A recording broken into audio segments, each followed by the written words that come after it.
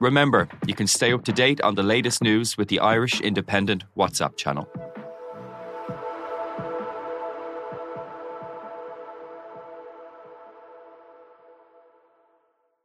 On this week's Big Tech Show, when will cars safely drive themselves on our streets? And who in Ireland is providing the technology to help them do that? We talk to one of the country's biggest automotive autonomy entrepreneurs. I have BMW Drive Assist in my own vehicle, and it is much, much safer because we are all prone to distraction, especially when we're on the motorway from Limerick to Dublin, for example. We've all been there where you actually forgot a whole section of the road. So I would say if you take it from a safety perspective, and it does allow you to kind of relax. The Big Tech Show, available on all podcast platforms. In this episode of the Indo Daily, the murder of an entire family. German businessman Thomas Niedermayer was kidnapped from his Belfast home in 1973.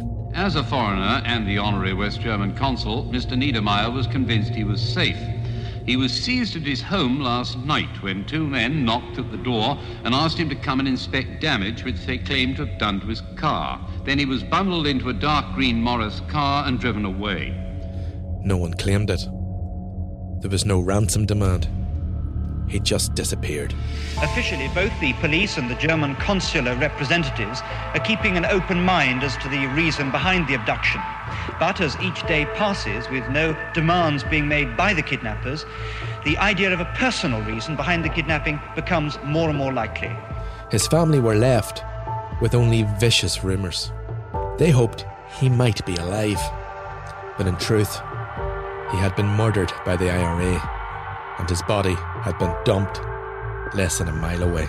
They took him to a house not far away and put him into a room, tied him up, and they hit him over the head with the barrel of the gun and then pushed his head down into the mattress, and he died. Why was he killed? Why was his body hidden? And what impact did it have on his wife and children? A few years after her sister and mother had killed themselves, she used an exhaust pipe to poison herself in her car. I'm joined by David Blake Knox. He has written a book on the killing of Thomas Niedermayer. It's called Face Down.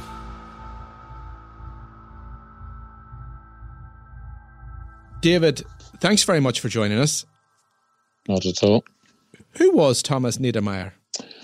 Well, he was, in Northern Ireland, he was a businessman. He originally came from Bamberg, which is a small town, very picturesque small town in Bavaria, in southwest Germany. He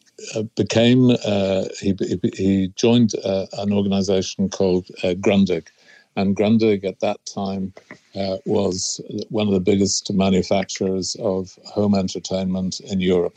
And he became a part of Grundig's management team. And as such, he was sent to manage the first Grundig factory outside Germany, which was located in Niedermayer, just south of Belfast. And he brought his family with him to live in Northern Ireland. They'd been there, I understand, since 1961. 1961, he arrived with his wife, Ingeborg, and his two daughters, Renate and Gabrielle. And Grundig, I mean, it's a company which I certainly remember. It was a massive employer in Dunmurry. It had more than 1,000 workers at one stage. Now, I understand that Thomas Niedermayer was actually quite popular with his workforce. Yeah, he was very popular. I mean, he was extremely committed to it. He had the reputation of being the first to arrive and the last to leave every day. And he was also regarded as a very fair employer. And the factory employed both Protestants and Catholics. It was regarded by its own shop stewards, at least by most of its own shop stewards, as a kind of model factory in which there were no sectarian tensions, or appeared to be none. And he was scrupulous whenever the troubles first erupted in ensuring that they wouldn't spill into the workforce. In fact, there were nearly 2,000 employees at the end of the 1960s. So it was regarded as a huge success, and a lot of that was attributed directly to him. And then one night, Christmas 1973. He's kidnapped. He disappears. Yeah, he was kidnapped 2 days after Christmas. Two men called at his house. They said that they told his younger daughter, Renate, that they had accidentally damaged his car and would he come out and look at the damage. And he was asleep at the time. This was at about 11:15 at night. And the only two in the house were Renate and Thomas. His wife was in hospital and his other daughter, Gabrielle, was staying with friends. Renate went and fetched him from his sleep. He came down wearing his slippers and he went out to inspect the car. There was no damage that had been done to it, but he was overpowered by two men, bundled into another car and driven off at speed. He was never seen again, certainly by his family or friends. And as it transpired, he had been kidnapped by the IRA. Why did they kidnap him? There were two reasons, I suppose. The principal reason was that an IRA unit had just been arrested en masse in London for bombing a number of centres in the capital. And two of them were the Price sisters. At Ealing Police Station, the 7 men and 3 women from Northern Ireland, taken off the Thursday morning plane to Belfast, are still being questioned.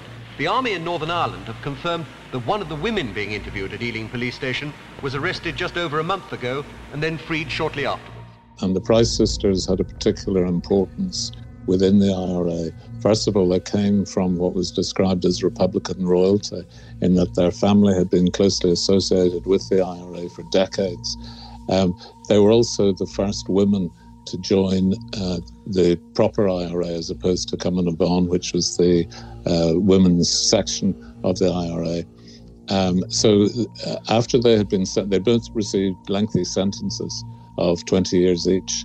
And they immediately went on hunger strike to be repatriated to Northern Ireland, where they could enjoy greater periods of remission for their sentence and also free association with other prisoners, other IRA prisoners. The idea was that by kidnapping Thomas Niedermayer, who was also the honorary German consul, that would put pressure on the British government to repatriate the Price sisters. You mentioned there was a second reason. The second reason was, that the man who organised the kidnapping was a man called Brian Keenan. Keenan at that time was the Quartermaster General of the whole IRA and a very important figure in the leadership of the IRA. But he had also worked for a number of years as a shop steward in Grundig factory. He knew Thomas Grundig extremely well, and they didn't get on, to put it mildly. They had a number of quite serious confrontations in the years that he was shop steward. And so there was considerable speculation that part of the reason that he chose Thomas Niedermayer to be kidnapped was because of a personal antagonism between the two of them. And, I mean, the irony of it is that he was considered by most, if not all, to be a very fair man. And certainly the trade unions reacted very negatively to his kidnapping. Yeah, at the time of the kidnapping, Keenan was no longer working in the factory, so he wasn't one of the shop stewards. But the shop stewards issued very strong statements in which they described the factory as a model factory and praised Niedermayer for his role in ensuring that there was no tension within the factory. And they were unaware that the person who had planned it was one of their former colleagues. But at that stage, he was involved in full-time occupation with the IRA and had left Grundig. So Thomas Niedermayer was never seen again. His body wasn't found, and we will return to that subject, but his body wasn't found for many years. So, I mean, what... Was anything said to his family? Were there any rumours? Was there any understanding? He just disappeared. Yeah, there were. What happened was that he had been killed by the IRA within a couple of days, And they immediately decided, principally Keenan decided that they would not acknowledge that they had anything to do with his kidnapping. As a result of that, they circulated a number of rumours quite effectively that he had not actually been kidnapped, that he had run off with a woman, had deserted his wife and family. There were reports that he had been, rumours once again, unsubstantiated rumours that he'd been involved in running guns to loyalist paramilitaries such as the UVF. They still say that it could be a political or financial motive by a group of Northern Ireland terrorists. But as each day passes with no demands being made by the kidnappers, the idea of a personal reason behind the kidnapping becomes more and more likely. So these were extremely hurtful allegations that circulated very widely. And their purpose basically was to conceal the truth of what had happened to Niedermayer. I should say that all of these rumours did not solely come from the IRA. They also came from British intelligence officers who had their own different reasons for wanting to discredit loyalist paramilitaries. This was at the time of the first Sunningdale Agreement, which had set up a power-sharing administration, and it was being opposed by loyalist paramilitaries and other unionist politicians, it has to be said. And in order to discredit them, the British intelligence also circulated rumours that Niedermayer had been involved in running guns in Grundig containers to the UVF. There's absolutely no truth in that. Those are absolutely extraordinary revelations, I suppose. And this is an utterly extraordinary case for many, many reasons. I'm struck by the remark of one RUC detective. He said, it was as if a man walked 25 yards to his front door and fell off the edge of the world. Yeah. As I mentioned, his remains weren't found for many years, but how did they cope with the fact that he just disappeared? Well, I suppose they coped in two ways. First of all, they survived. They managed to go on living, which was an achievement in itself. But the price, the psychological and emotional price they paid was extremely heavy. His wife was questioned by a psychiatrist 5 years after he died. This was at the request of the Northern Ireland office. And it was to see whether she was, whether she was suitable to receive compensation. In the course of this questioning, the psychiatrist asked her if she believed her husband was dead. Now, this was 5 years after his kidnapping. And she said no, she still believed he was alive, and she prayed for him every night. So, living with that, she also told him that her life had been completely turned upside down, and she lived from day to day, wondering if as she walked in the street, she might see him, or someone might pass on other information that led to his body being recovered and given a decent burial. I mean, one of the things that really struck me when I was researching this book and this film was the importance of returning bodies to people who had lost them, so that they could complete their period of mourning and begin to come to terms. She was denied the opportunity, and so were her daughters, of coming to terms with their father's death, because there was so much uncertainty that went on for so many years. That uncertainty came to an end after 7 years, or at least to a large extent came to an end after 7 years, because his remains were discovered in 1980, not a very long distance from his home. Less than a mile from his home. He'd been buried under a rubbish tip, face down, which is why that is the title of both the film and my book. And one of his killers had joked that the reason they buried him face down was so that he could dig himself deeper, which is a kind of fairly chilling joke to have made in the circumstances. And as you say, it was only less than a mile away from his home. How was the body discovered? It was discovered, first of all, within a short space of time. The RUC had received fairly reliable information about who was involved in the kidnapping and the guarding. They knew almost everyone's identity, but of course they didn't have a body and they didn't have enough evidential proof that they were guilty. So the real breakthrough came when an IRA informant who was given the code name Disciple and who was interrogated by a CID inspector called Alan Simpson. He admitted to, first of all, to his role, which was an important role within the IRA, but also he was able to tell them for the first time the precise location of where the body had been buried. Until then, they had quite a lot of information, and a lot of it proved to be highly accurate, either coming from well-placed informants or through the confidential telephone. They knew at that stage where Niedermayer had been held briefly for a couple of days before he was killed. They knew roughly the area he'd been buried in, but it was a large area, and it was only when they got this precise information that they were able to locate the body and recover it. And he was killed trying to escape. Is that the understanding that we have? Well, we don't know the exact circumstances, but what the evidence given by one of the men who confessed to having taken part in his killing was that Niedermayer had tried to shout for help, had tried to get down the stairs from the bedroom in which he was being held, that he was forcibly restrained, and at one point he received 2 severe blows to the head from a Browning heavy revolver.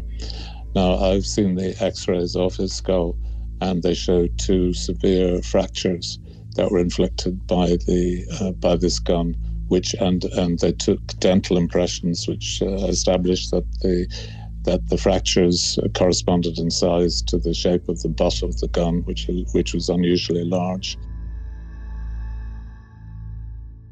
Now, despite the fact that the RUC knew where his body was, I shudder to say buried. I think dumped probably is unfortunately a more appropriate word. It's recovering those remains was not an easy task. Well, yeah, it was. I mean, they took a very ambitious route, which turned out to be successful. They set up the RUC set up a fictitious environmental agency, which was called the West Belfast Environmental Protection Group, and they went to some lengths. They hired offices, they designed a logo, they issued press releases, they gave interviews, and then 4 of them went to the site where they had been told the body had been buried, and they had received funding from the Department of the Environment to restore this area, and to all intents and purposes they were not activists, they were simply environmentalists. They had been given time for 4 weeks of excavation, and it was on the last day of the last week that they uncovered his body. That line, dig himself in deeper, face down, those are attributed to one of his killers. How do we know that? That was the evidence that was provided both by Disciple, the informant within IRA, and through interrogation of the suspects. But it was also how he was found when his body was recovered. It was buried face down, as the RUC had been told. It seems to indicate a hatred beyond an accidental killing. Yeah, it seems a very crude and inhuman way, and I think that you're absolutely right that even to describe it as a burial is misleading. It was dumped in the ground, and then to add, if you like, to that desecration, you might almost say, it was covered in several 1,000 tons of rubbish, and in fact, this was one of the factors that upset his widow when she realised that his body had been left in what was essentially a rubbish tip. Now, before we move on to the family, because unfortunately the discovery of Thomas Niedermayer's remains, in one sense, you would expect to sort of bring the story to an end, but it unfortunately really, really didn't. But there were two men charged and convicted in connection with Thomas Niedermayer's murder. Yeah, they pleaded guilty in court. One man pleaded guilty to manslaughter, claiming that he killed Mr. Niedermayer unintentionally when he tried to escape, and was later sentenced to 20 years imprisonment. But as I mentioned there, Ingeborg Niedermayer, you know, as you mentioned, she believed perhaps he might still be alive. There must have been some relief when her husband's body was finally recovered, but in the end it was devastating for her. I think it was both. I think that the importance of giving him a Christian burial was very important for her. It meant a lot to her. On the other hand, it finally closed the hope that she had had, and in pretty terrible circumstances. So it was both of those things. It was, in a way, I think it was a short-term relief, but it didn't end the impact that his death and kidnapping had upon her. Yeah. After the funeral, she decided to return to Germany. How many years did she remain in Germany? That's where she was originally from, East Prussia. When she went back to Bavaria, she had actually lived in Northern Ireland longer than she had lived either in East Prussia or in Bavaria. And she regarded it in many ways as her home. She hoped that by going back to Germany, she would be making a fresh start. But she found it very difficult to settle into Germany. In fact, the letters that she wrote, she often expresses homesickness for Northern Ireland and misses her friends and you know, the contacts that she had there. And she talks quite often about visiting Northern Ireland. She did eventually go back to Ireland. She went to stay in a hotel in Bray in County Wicklow, where she and her husband Thomas had spent a weekend shortly after they arrived in Northern Ireland, a kind of romantic weekend, getting to know Ireland. And she went back to that hotel. And 3 days after she had booked in, they noticed that her bed hadn't been slept in.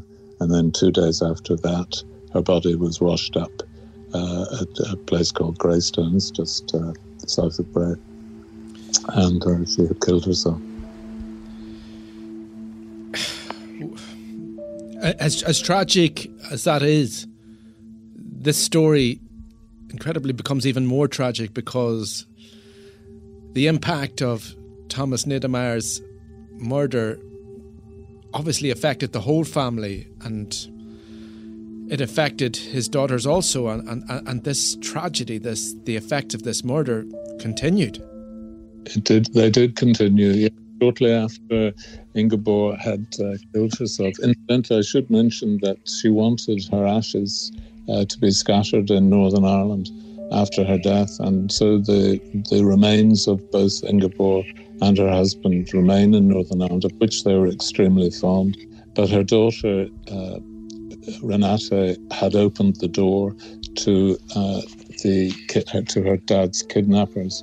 And she found that very hard to live with afterwards. She was only 13 at the time. And she developed severe eating disorder, which eventually she died of organ failure that was related to bulimia, acute bulimia, which I suppose is another form of suicide.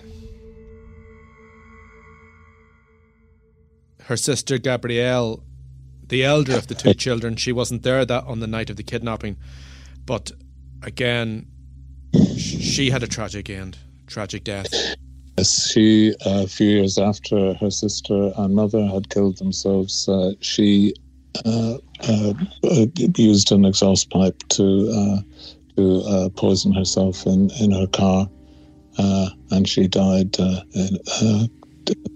1994.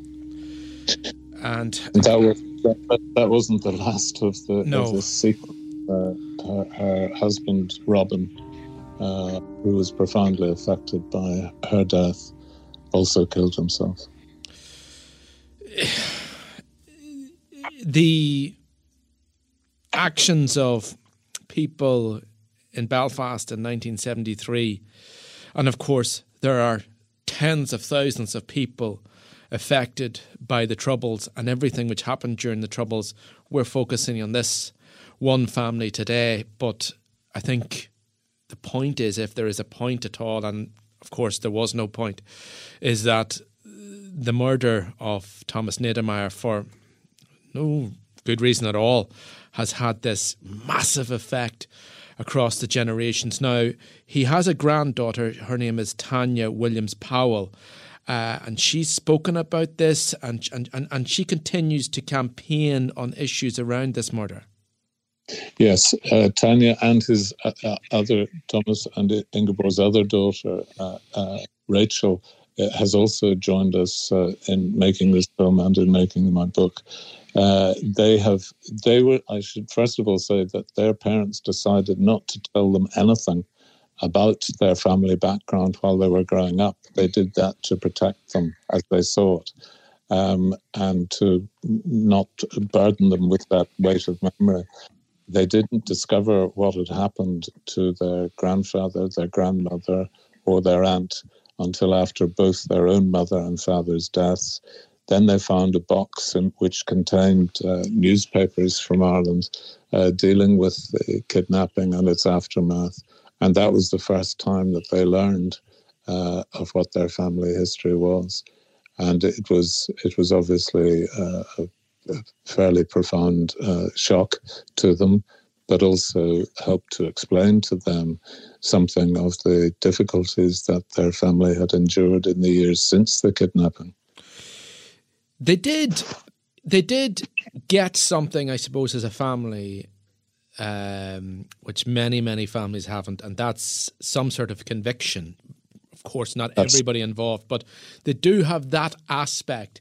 So I do note that, because so many people didn't get that. But I mean, it's by the by, I suppose.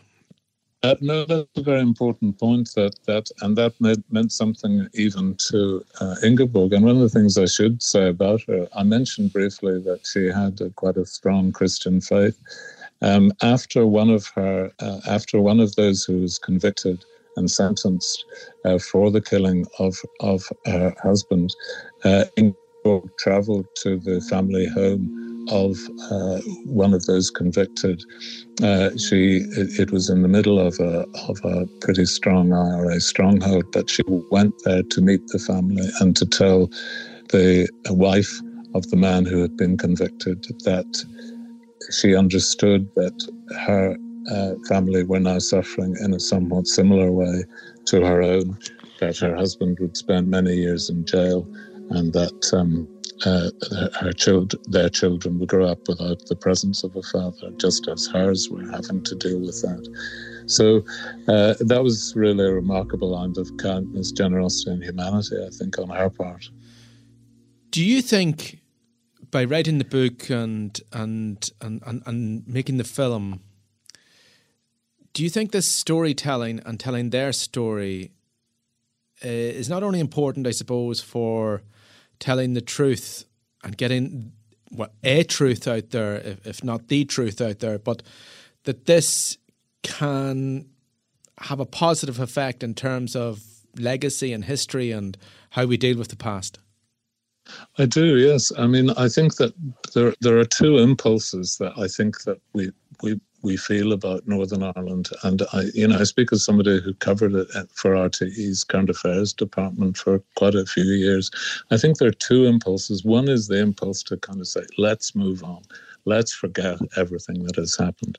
And I can understand that and sympathise with it in many respects. But I also think that sometimes there's an overriding priority, and that is to analyse, to bear witness, to respect the suffering of people who were victims of the political violence that took place in Northern Ireland during those decades. And I think their voices deserve to be heard just as much as anyone else's. And in many respects, the only people who can say it's time to move on are the people who have suffered. It's easy for me, who hasn't, to say, oh, we ought to move on. At least it's easier for me, or would be easier. But I think that it's their right to have their experiences recorded and respected. David Blake Knox, thank you for telling the story of Thomas Niedermayer today. This episode of the Indo Daily was produced by myself, Kieran Dunbar. The sound design was by Graham Davidson.